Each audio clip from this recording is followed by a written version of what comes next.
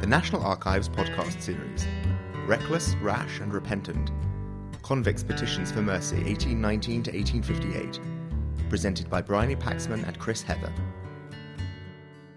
Today, Bryony and I are going to talk about the criminal petitions that are held here in a series called HO17. And in a few minutes, Bryony's going to cover what these records include, what you can find in them, and how you can get the most out of them. But I thought we'd start off with an example of the type of thing that you can come across in these records, a kind of case study, if you like. So the one that I've chosen concerns a small gang of criminals who operated in Liverpool in the early 1830s. And there were 4 members of this gang. One of them was called John Evans. The second one was his sister. We don't really know what her name was. The third one was Thomas Reddy. And the last one, who was one of 10 children, was James Rigby. And they all operated from Liverpool. This is where Thomas Reddy lived, at number 10 Litherland Alley in Liverpool. Now, I've never been to Liverpool, but I'm guessing this isn't the posh end of Liverpool. It gives you a flavour of where they were coming from. Not very salubrious. This is in the 1960s. I think it's been demolished now. So, in January 1836, John Evans and his sister met James Rigby, and they were carrying 3 dresses, or gowns, as it says in the document. And his sister said to James that they belonged to her aunt. And she said, "Would you mind taking these to the pawn shop for us? And here's 4p for your trouble." So the truth behind it was that they'd stolen these gowns from a bush or a shrub in Cheshire, out in the countryside. Now, it sounds a bit strange, but what they used to do in those days, when they'd finished their laundry and their washing, they would hang the clothes on bushes and shrubs to dry. And you often hear about, I think they're called bleaching fields or something similar, where they would lay material out in the fields to bleach in the sun. So theft of those sort of things was quite common. So they'd stolen these dresses from a bush, and they were trying to pawn them for money. So John, James and Thomas were all apprehended and tried at Chester Quarter Sessions, still in January 1836. John Evans and Thomas Reddy were found guilty of stealing, and James was found guilty of receiving. All 3 of them were sentenced to 7 years transportation. Now, at the time of the offence, Thomas was 9 years old, John was 10, and James was 13. So basically, it's a bunch of kids mucking about trying to get some money. They probably chose James to do the dirty work and try and get the money from the pawn shop because he was the eldest and he may have got away with it more than the other 2. James was the first to be dispatched to Van Diemen's Land, or Tasmania as it's called now. He left England on the Francis Charlotte convict ship on the 27th of December 1836. So he's been held somewhere for about a year before he actually was transported. Thomas Reddy spent 2 years in the convict hulks Ganymede and Euryalus, I think that's how you pronounce it, at Chatham. These are convict hulks. Now, a convict hulk is basically another sort of prison. The prisons were pretty much full up, so they would use a static ship, a ship that the Navy had finished with, to hold prisoners in. So he spent 2 years in there before he sailed on the Paramus convict ship, also for Van Diemen's Land. John Evans, however, spent almost 5 years on these 2 hulks, and he wasn't actually transported at all. He was finally pardoned and released in 1840. So how do we know all this? Where have we got this information from? Well, most of what I've told you so far has come from these HO17 petitions. They are, as I said, they're in HO17. They cover the period 1819 to 1858. And if you hear the word petition today, you think of a sort of long list of names. You sign a petition, you're asking for something. And that's pretty much what these are. They might not have a long list of names. A petition could come from one person. It could come from the prisoner themselves. It could come from all the people in the village. So it could have a list of names. This is one of the petitions on behalf of those 3 boys. This comes from the Clerk of the Peace in Chester where they were tried.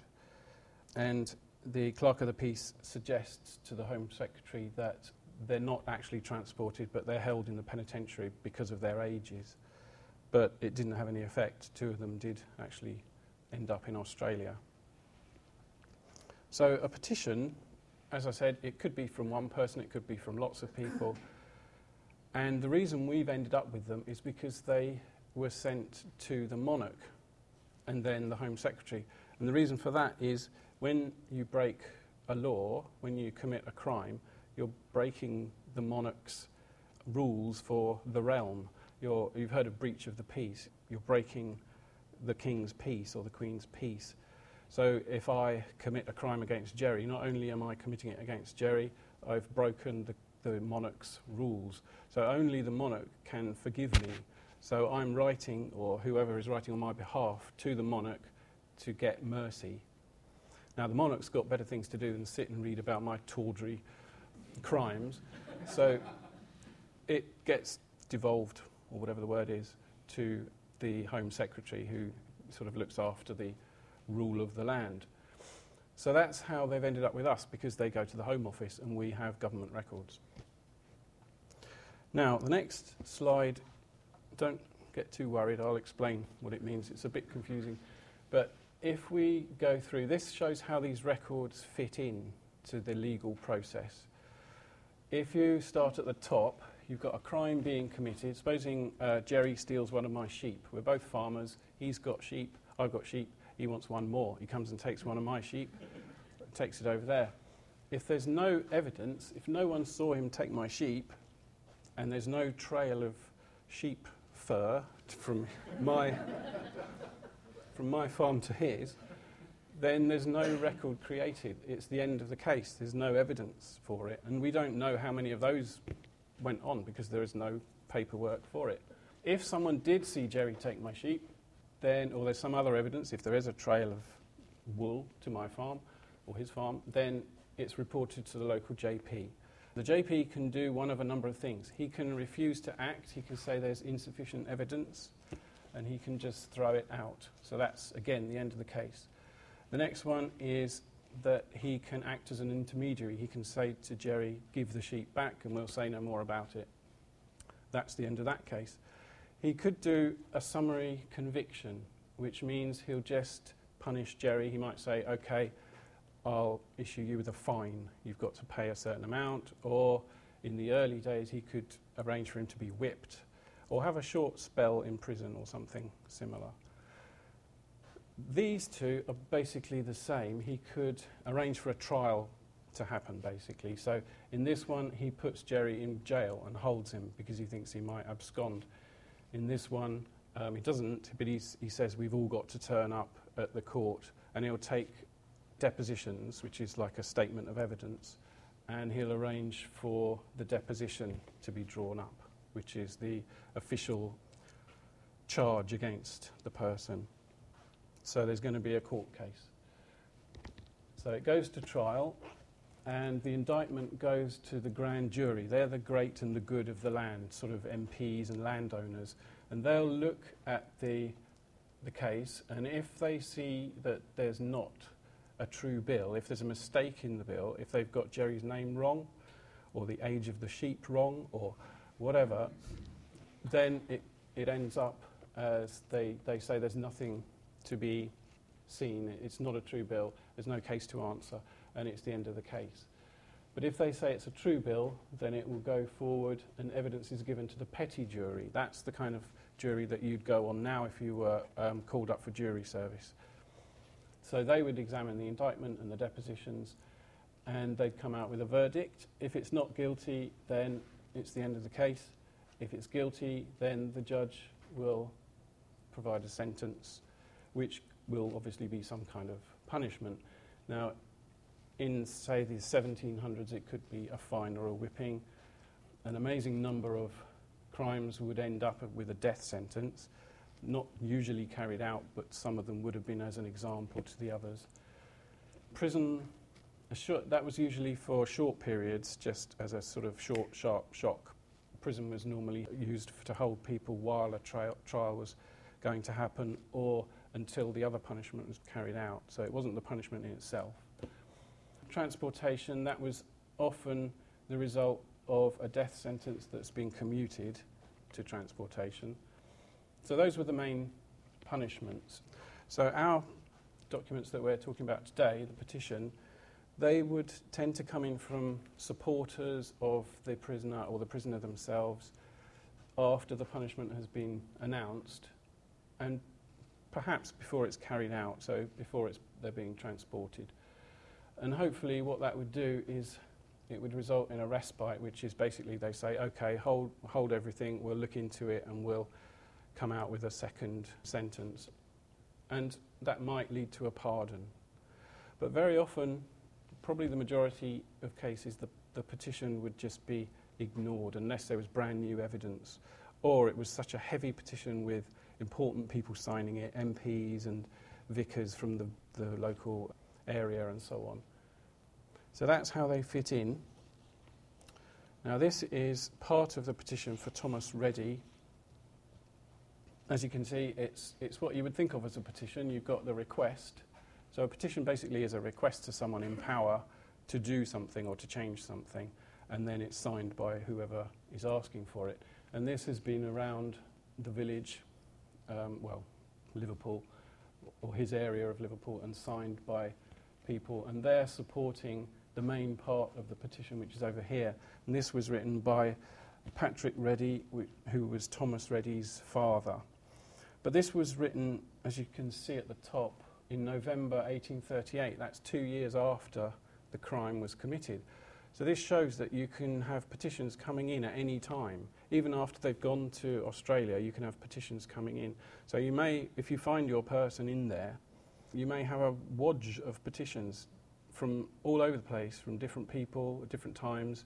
It doesn't happen straight away as soon as the crime's committed or the sentence is announced.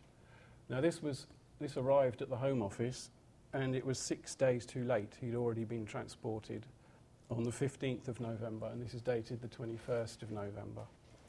So he's already gone. Now the next slide shows a colourful cartoon, a contemporary cartoon by George Cruikshank. This is 1812.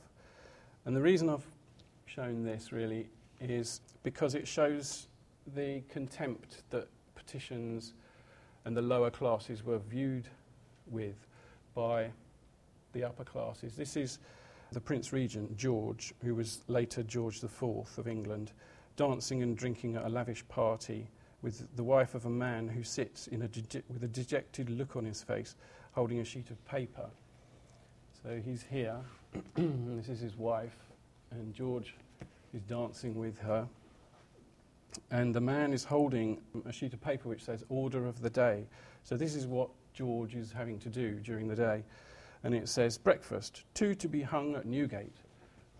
And then it says lunch, dinner and tea, followed by supper, German fling, I think that's a type of dance, penny sausage with bread, cheese and kisses, etc., followed by dancing all night. So he's just living a life of pleasure alone and not doing what he should be doing. As you can see in the background, there are 2 people being hung or hanged, and this is the wife of one of them. She's got 2 children here and another babe in arms here. And she's saying, if rogues like poor ones were for to hang, it would thin the land, such numbers would swing upon Tyburn tree.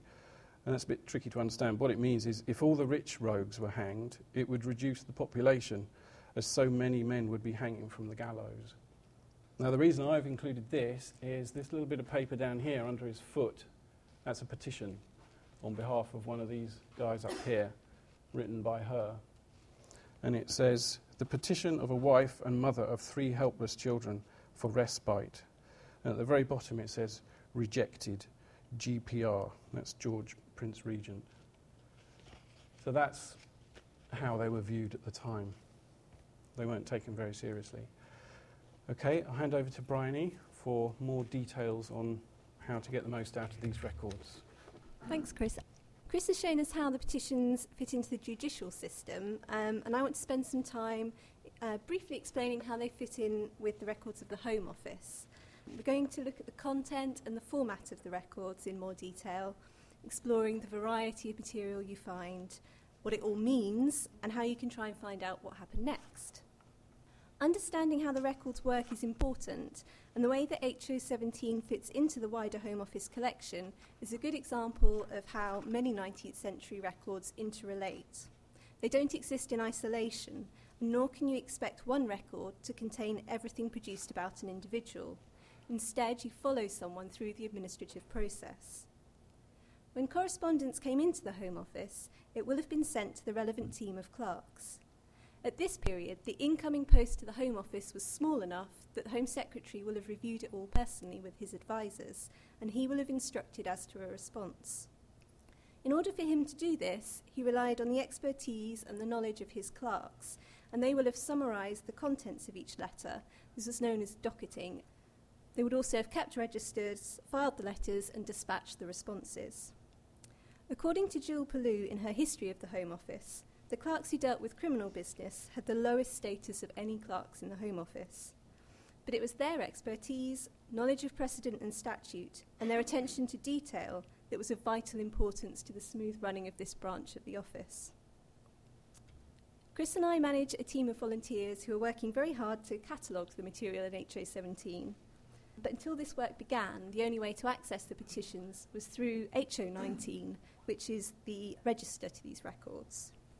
These ledgers are arranged by date and initial letter of surname, and this is where the criminal clerks will have initially logged the letter as it came in, giving it a unique case reference number.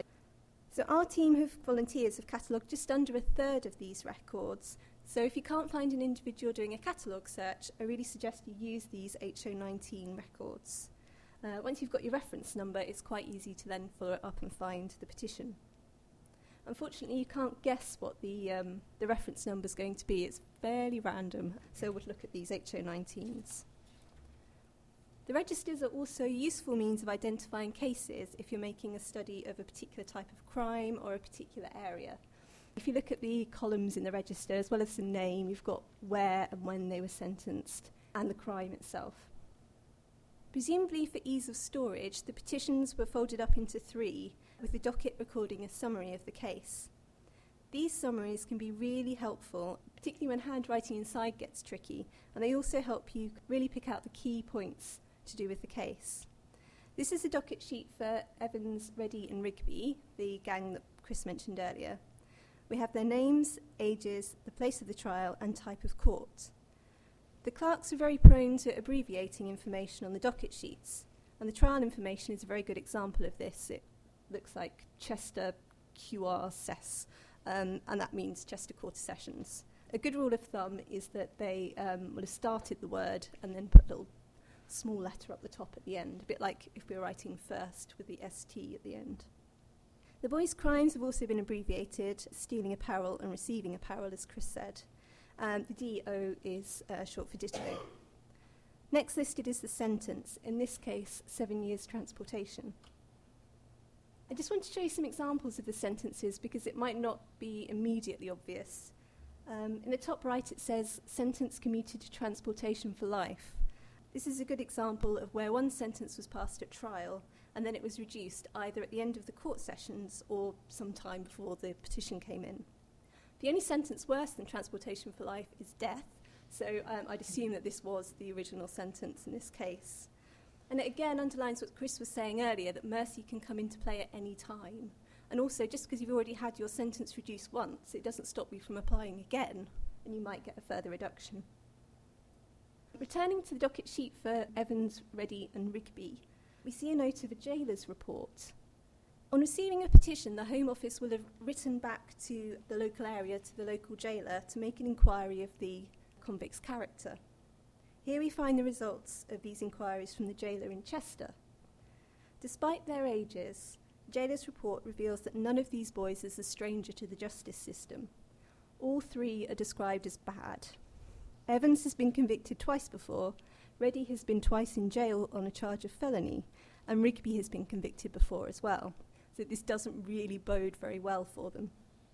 Finally, the docket sheets can be useful in giving an indication of the Home Secretary's decision. In this instance, the annotation at the bottom doesn't look particularly helpful. It states only answered 23rd of January 1836.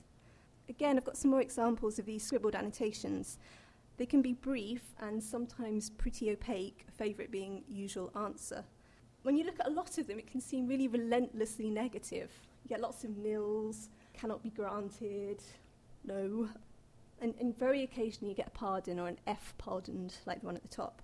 However, I wouldn't be disheartened, because it may not actually be the end of the road. And you can find out more, particularly where a date of response is provided. And I'm going to show you how to do that in a minute. Before that, I just wanted to show you some of the other things you can find in HO 17.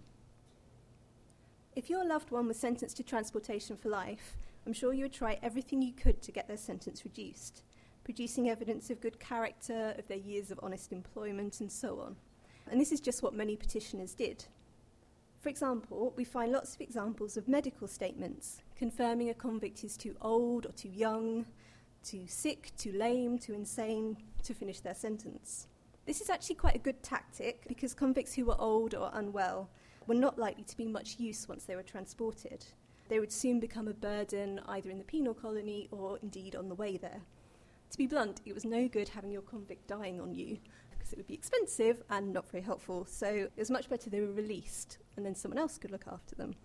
Similarly, those who were very ill in prison were also good candidates for release. This is an example of a certificate of ill health sent in for a convict called Martha Geary. Aged 70, she'd been convicted of stealing linen in 1827. In 1832, the sheriffs of London and Middlesex write to the Home Office recommending her and another 2 prisoners for early release on account of their ill health and their good character. This certificate from Newgate surgeon Gilbert McMurdo confirms that Geary is too feeble and infirm to finish the rest of her sentence. He says that she should be released from the confinement incidental to a prison, which is likely to shorten her life and render her remaining years a period of great suffering. In a similar vein, this series does not just include petitions, but also correspondence regarding the disposal of criminal lunatics, their removal from jail to lunatic asylums, and the funding of this care. Such correspondence can end up being quite lengthy as individuals move between diagnoses of sanity and insanity, and so they move between jail and lunatic asylum. And as such, this series is actually quite an interesting study on the early treatment of criminal lunatics and the difficulty of making a firm diagnosis. This example is Philip Manuel. He's 61 and he's been charged with murder, but he was acquitted on the grounds of insanity. The form here, which is from his time in Bodmin jail, states that nothing is known about his insanity because when he's been there, he's actually shown himself to be fairly kind of tranquil and orderly. So despite his uncertain diagnosis, he does actually end up going to Cornwall County Lunatic Asylum, but it's a good example of how it's quite difficult to pin down these people sometimes. Enterprising petitioners might include evidence to substantiate their claims of innocence. From witness statements to descriptions and diagrams of the crime scene, these sorts of studies and sources can really kind of enrich a case. This is one of a series of colour sketches which was included in a petition for a man called James Gibbs. He was tried at the Gloucestershire Court of Sessions in April 1837 for killing and stealing a sheep. Accompanying the petitions and correspondence are drawings of the crime scene. There's also an astronomical calculation which kind of tries to show that at the precise time that the crime took place, the moon could not have illuminated the scene of the crime so that they could identify the witness. This particular drawing is showing, well, it shows the kind of hut where the sheep was, and you've got the pool of blood where he killed the sheep, and then he would have kind of jumped down. This is a wall, and the road is at a lower level, so you can see him kind of jumping down. You've got his footprints where he lands, and then this is supposed to be James Gibbs, and the idea is that the way the moon came, the witness, who was supposed to be at a nearby window, couldn't have actually seen James. He would have been in darkness down in the hollow. This actually works because Gibbs is pardoned. So we like this because it's a good kind of illustrative example of quite early forensic work, so it's good. Of course, there was nothing apart from the cost to stop people applying many, many times. Theoretically, all applications for one person should be filed together, although we have found a number of anomalies. Repeat applications can help you trace an individual's progress, and some petitions sent from convicts already transported can provide an interesting glimpse into life in the new colony. They can also provide some quite moving descriptions of the individual's regret at being separated from their family. We also wanted to draw your attention to the fact that we have petitions on behalf of those convicted in Scotland. These cases can be very detailed, routinely including printed copies of the indictment, like this one, witness statements, and the opinion of the judge and the Lord Justice Clerk. So although the Scottish court system is separate from England and Wales at this time, the monarch is of course the same, and so it all comes through the Home Office. We also similarly have petitions for those convicted on the Isle of Man or in court-martial. Earlier I spoke about the Home Office annotations to the docket sheet that might indicate what happened to a convict. The story doesn't necessarily end with a nil from the Home Secretary. Because of the sheer volume of people being sentenced to transportation, most didn't leave immediately after sentencing, and Chris has mentioned this already. Many spent time on the convict hulks, old warships like this one, which were adapted to become floating prisons. The hulks were introduced several decades earlier, and they were initially a temporary measure. Well, during the American War of Independence, we couldn't send our convicts to America anymore, so they were put on these floating prisons. And even once transportation to Australia was up and running, the numbers being sentenced to transportation still far exceeded the number of places on transport ships. So we get many people waiting out their time on these hulks. Some of those transported might actually never leave home waters, might serve out their time on one of these ships. Others might have been one of those listed on the periodic recommendation lists, which were sent in by the overseers of the hulks. They would recommend convicts for a pardon, and this would open up space for more inmates to come in. This is an example of a recommendation list for the Leviathan hulk, which was moored at Portsmouth. As you can see, the list provides the bare details of the men's cases. You get their crime, where and when they were committed, and the sentence. And you also sometimes get this last column, gives you a character report. These men have come from far and wide to end up in Portsmouth. They come from Norfolk, Lincolnshire, and Devon. These men were 3 out of every 100 men on the ship who would have served half their sentence and were distinguished for their good conduct. Unfortunately, not all of them made the final cut, and 6 of the men listed here were rejected at the Home Office. Presumably, they would then have remained on board, either until their time expired, until a space opened up on a transport ship, or perhaps until they were recommended again for early release. These lists are scattered throughout HO17, and as part of our cataloguing work, we are noting down these men so that it'll be a lot easier to find them in the future. Finding an individual on a recommendation list is pretty lucky. The best way to find out how the Home Office responded to a petition and what happened to that individual is to look at the criminal entry books, which are in HO13. An entry book is where you find the office copy of outgoing correspondence. They may not sound or even look very interesting, but they can be very helpful. The books are in a sort of rough date order, and they are internally indexed. They're not indexed by convict name, as you might hope, but by name of correspondent. First, those people who received a positive response, and then the others under the title promiscuous, which means miscellaneous. We can use these registers to find out what happened to the criminal gang, Rigby, Reddy and Evans. The docket sheet in this case, if you remember, simply said answered and a date in January 1836. Looking through the register that covers this date, we find an index entry for Henry Potts, the Clerk of the Peace for Chester, who wrote that petition. Because he wrote the letter, we find the entry under his name, and the index gives the page number where a copy of the correspondence can be found. Turning to this page, we find a transcribed copy of the letter sent to Potts. Unfortunately for Rigby, the Home Secretary thinks his sentence should stand and he should be sent out of the country. Evans and Reddy are perhaps a little more fortunate. The Home Secretary recommends they be kept in prison in Chester until a new juvenile wing at Dartmoor Prison is ready to receive them. If you find a petition in HO17, I really recommend you follow it up in these HO13 records, as the administrative process doesn't end with a petition, and you can be taken in these unexpected directions. You wouldn't think these boys would go to Dartmoor. However, as Chris is about to show, and the recommendation lists prove, the story doesn't always end where you think it will, and documents like this can mislead. Now, when we were looking at this particular case, and we were reading through the documents that relate to these three boys, I spotted a number of anomalies that I thought I would just share with you, because they're quite interesting in themselves. First of all, John Evans' sister wasn't convicted, or doesn't appear to have been, which is a bit odd. She may have been, but she's not featured in the documents we've come across so far. The petition states that Reddy was convicted for robbery at Birkenhead, not stealing. So there's a difference. I mean, there's a difference between stealing and robbery, like there is between burglary and housebreaking. There are only slight differences, but it's not completely 100% right. It should be one or the other. Their ages vary. I mean, we know they're teenagers or young children, but their ages vary. It could be that they didn't know their age. At this time, the birth certificates weren't around.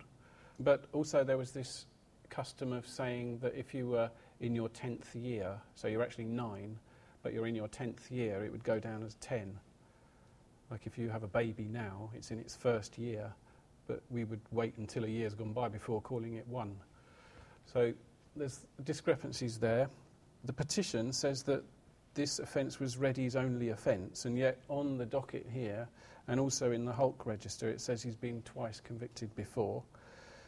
And whether Rigby knew that these articles were stolen or not, he may have been completely innocent.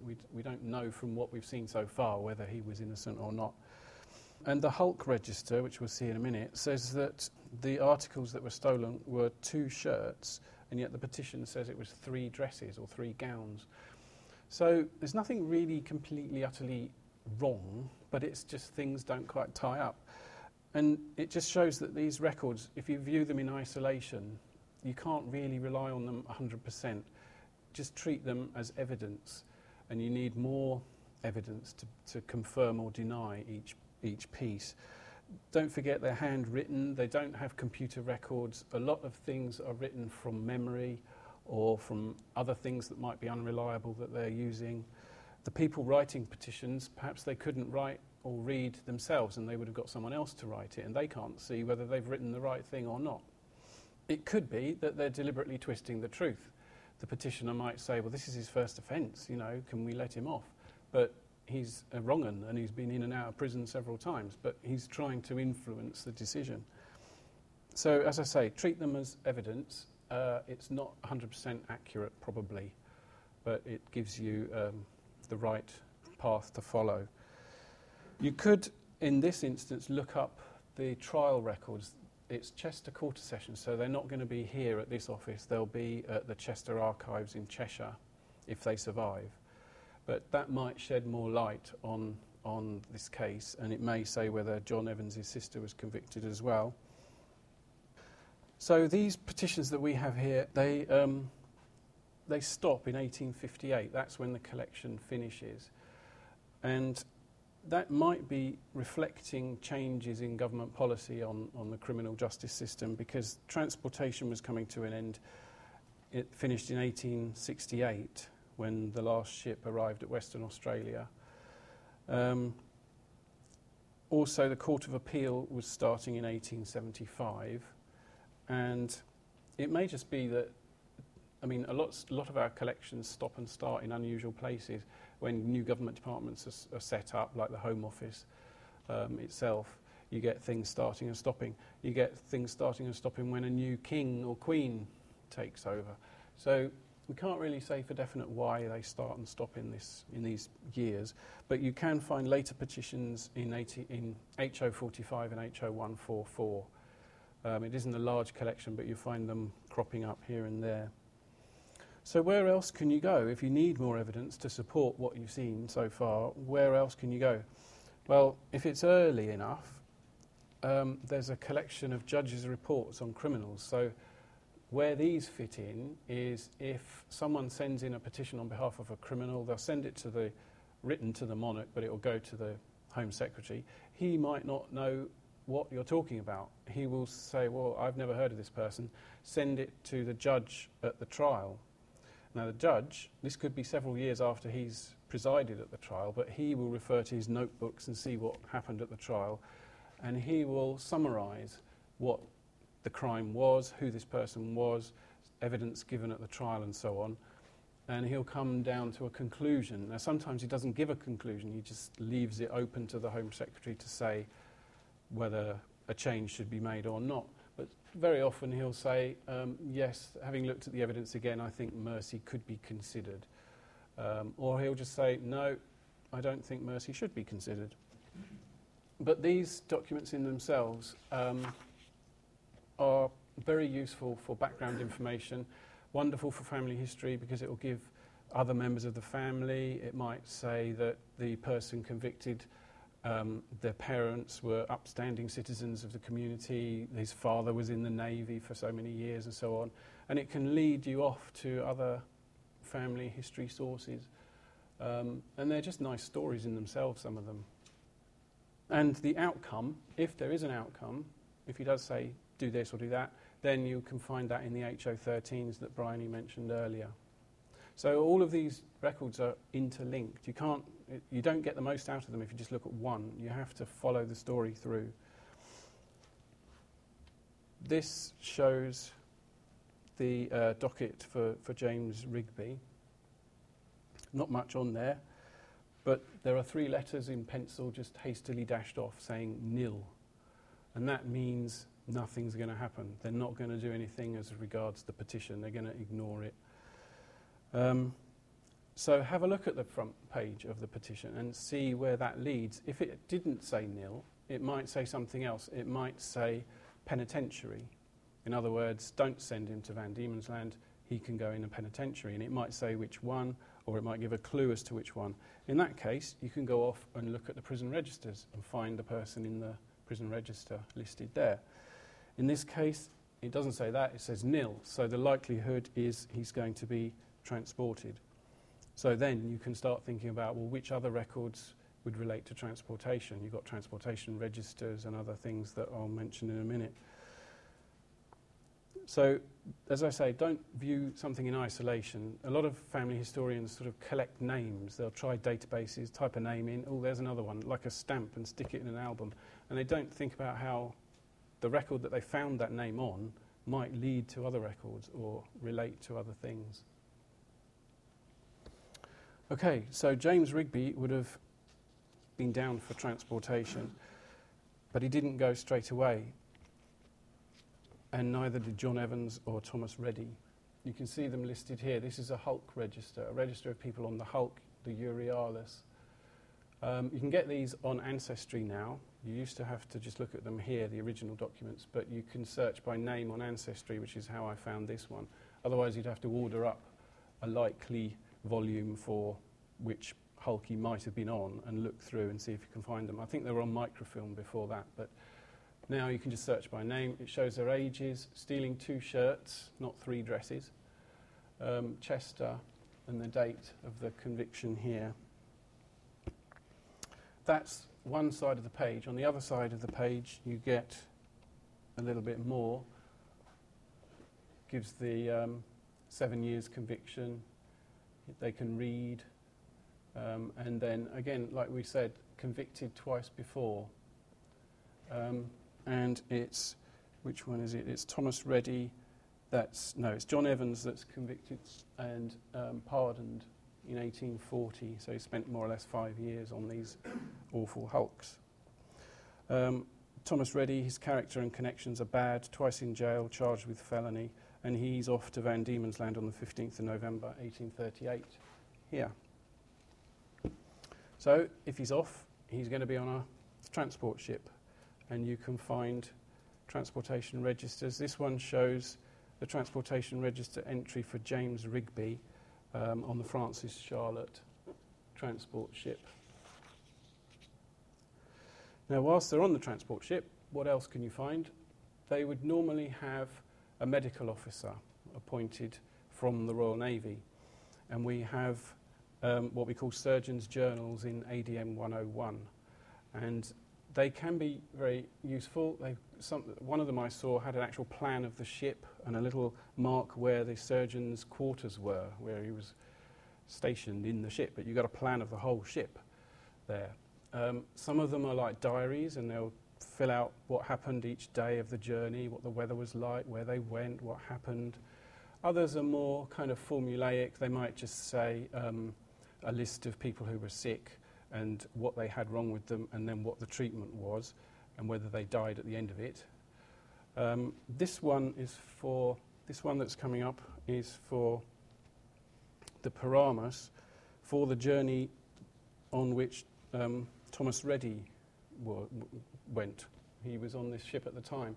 Now, Thomas Reddy isn't mentioned. Lots of other people are mentioned here. You can see their names and their illnesses there, but Thomas Reddy must have been fairly fit because he wasn't mentioned. But that's another source you could use to find more information on your convict. Then, at the end of the journey, he arrives in Van Diemen's Land. There are, if he had gone to New South Wales, there are censuses in HO10 that you can use. Other things that you might like to try are licenses. That's more so if they were in prison here and they are released slightly early at the end of their sentence. We've got licenses in PCOM 4 and PCOM 3. 3 are the men and 4 are the women. There are more petitions. Don't forget, you could petition at any time. Even if they've gone to Australia, they could still petition on your behalf. And they're in HO17, and another series that we haven't started indexing yet, HO18. So you'd have to use HO19 to get into those. One of the options given to the Home Secretary was to suggest that a criminal might join the Army or the Navy. So they might be sentenced to death, but offered the chance to go into the Army or the Navy instead. And if that happened, then obviously you look for Army or Navy service records. And then probably the best thing are the trial records. We haven't covered those very much, but if the trial happened in an assize court, then we've got the records here. If it was Court of Sessions, then you'd go to the county record office and hope they survive. Sometimes they don't survive, but that would give you what the person was convicted of and witness statements, and they would sort of reflect what the judge's report might say as well. That could back the evidence up. But if you collected all this evidence together, that's the best picture that you're going to get. Okay, as Bryony mentioned, we've got a team of volunteers who've worked, I think, for about 7 years on these documents, and they're gradually working their way through them, indexing them by name, date, court, crime, and so on. And every year we're adding more to the catalogue. I think we've added about 12 more pieces, which is thousands of people's names. The whole collection, I think between HO17 and 18, there's about 40,000 petitions, so 40,000 names going into the catalogue eventually if we do the whole series. So I'd like to thank the volunteers. There's a couple of them here now. So thank you for your hard work, and we couldn't do it without you. Okay, thank you for listening. This talk was recorded on the 7th of February 2013 at the National Archives, Kew. This talk was sponsored by the Friends of the National Archives. This podcast is copyrighted the National Archives. All rights reserved.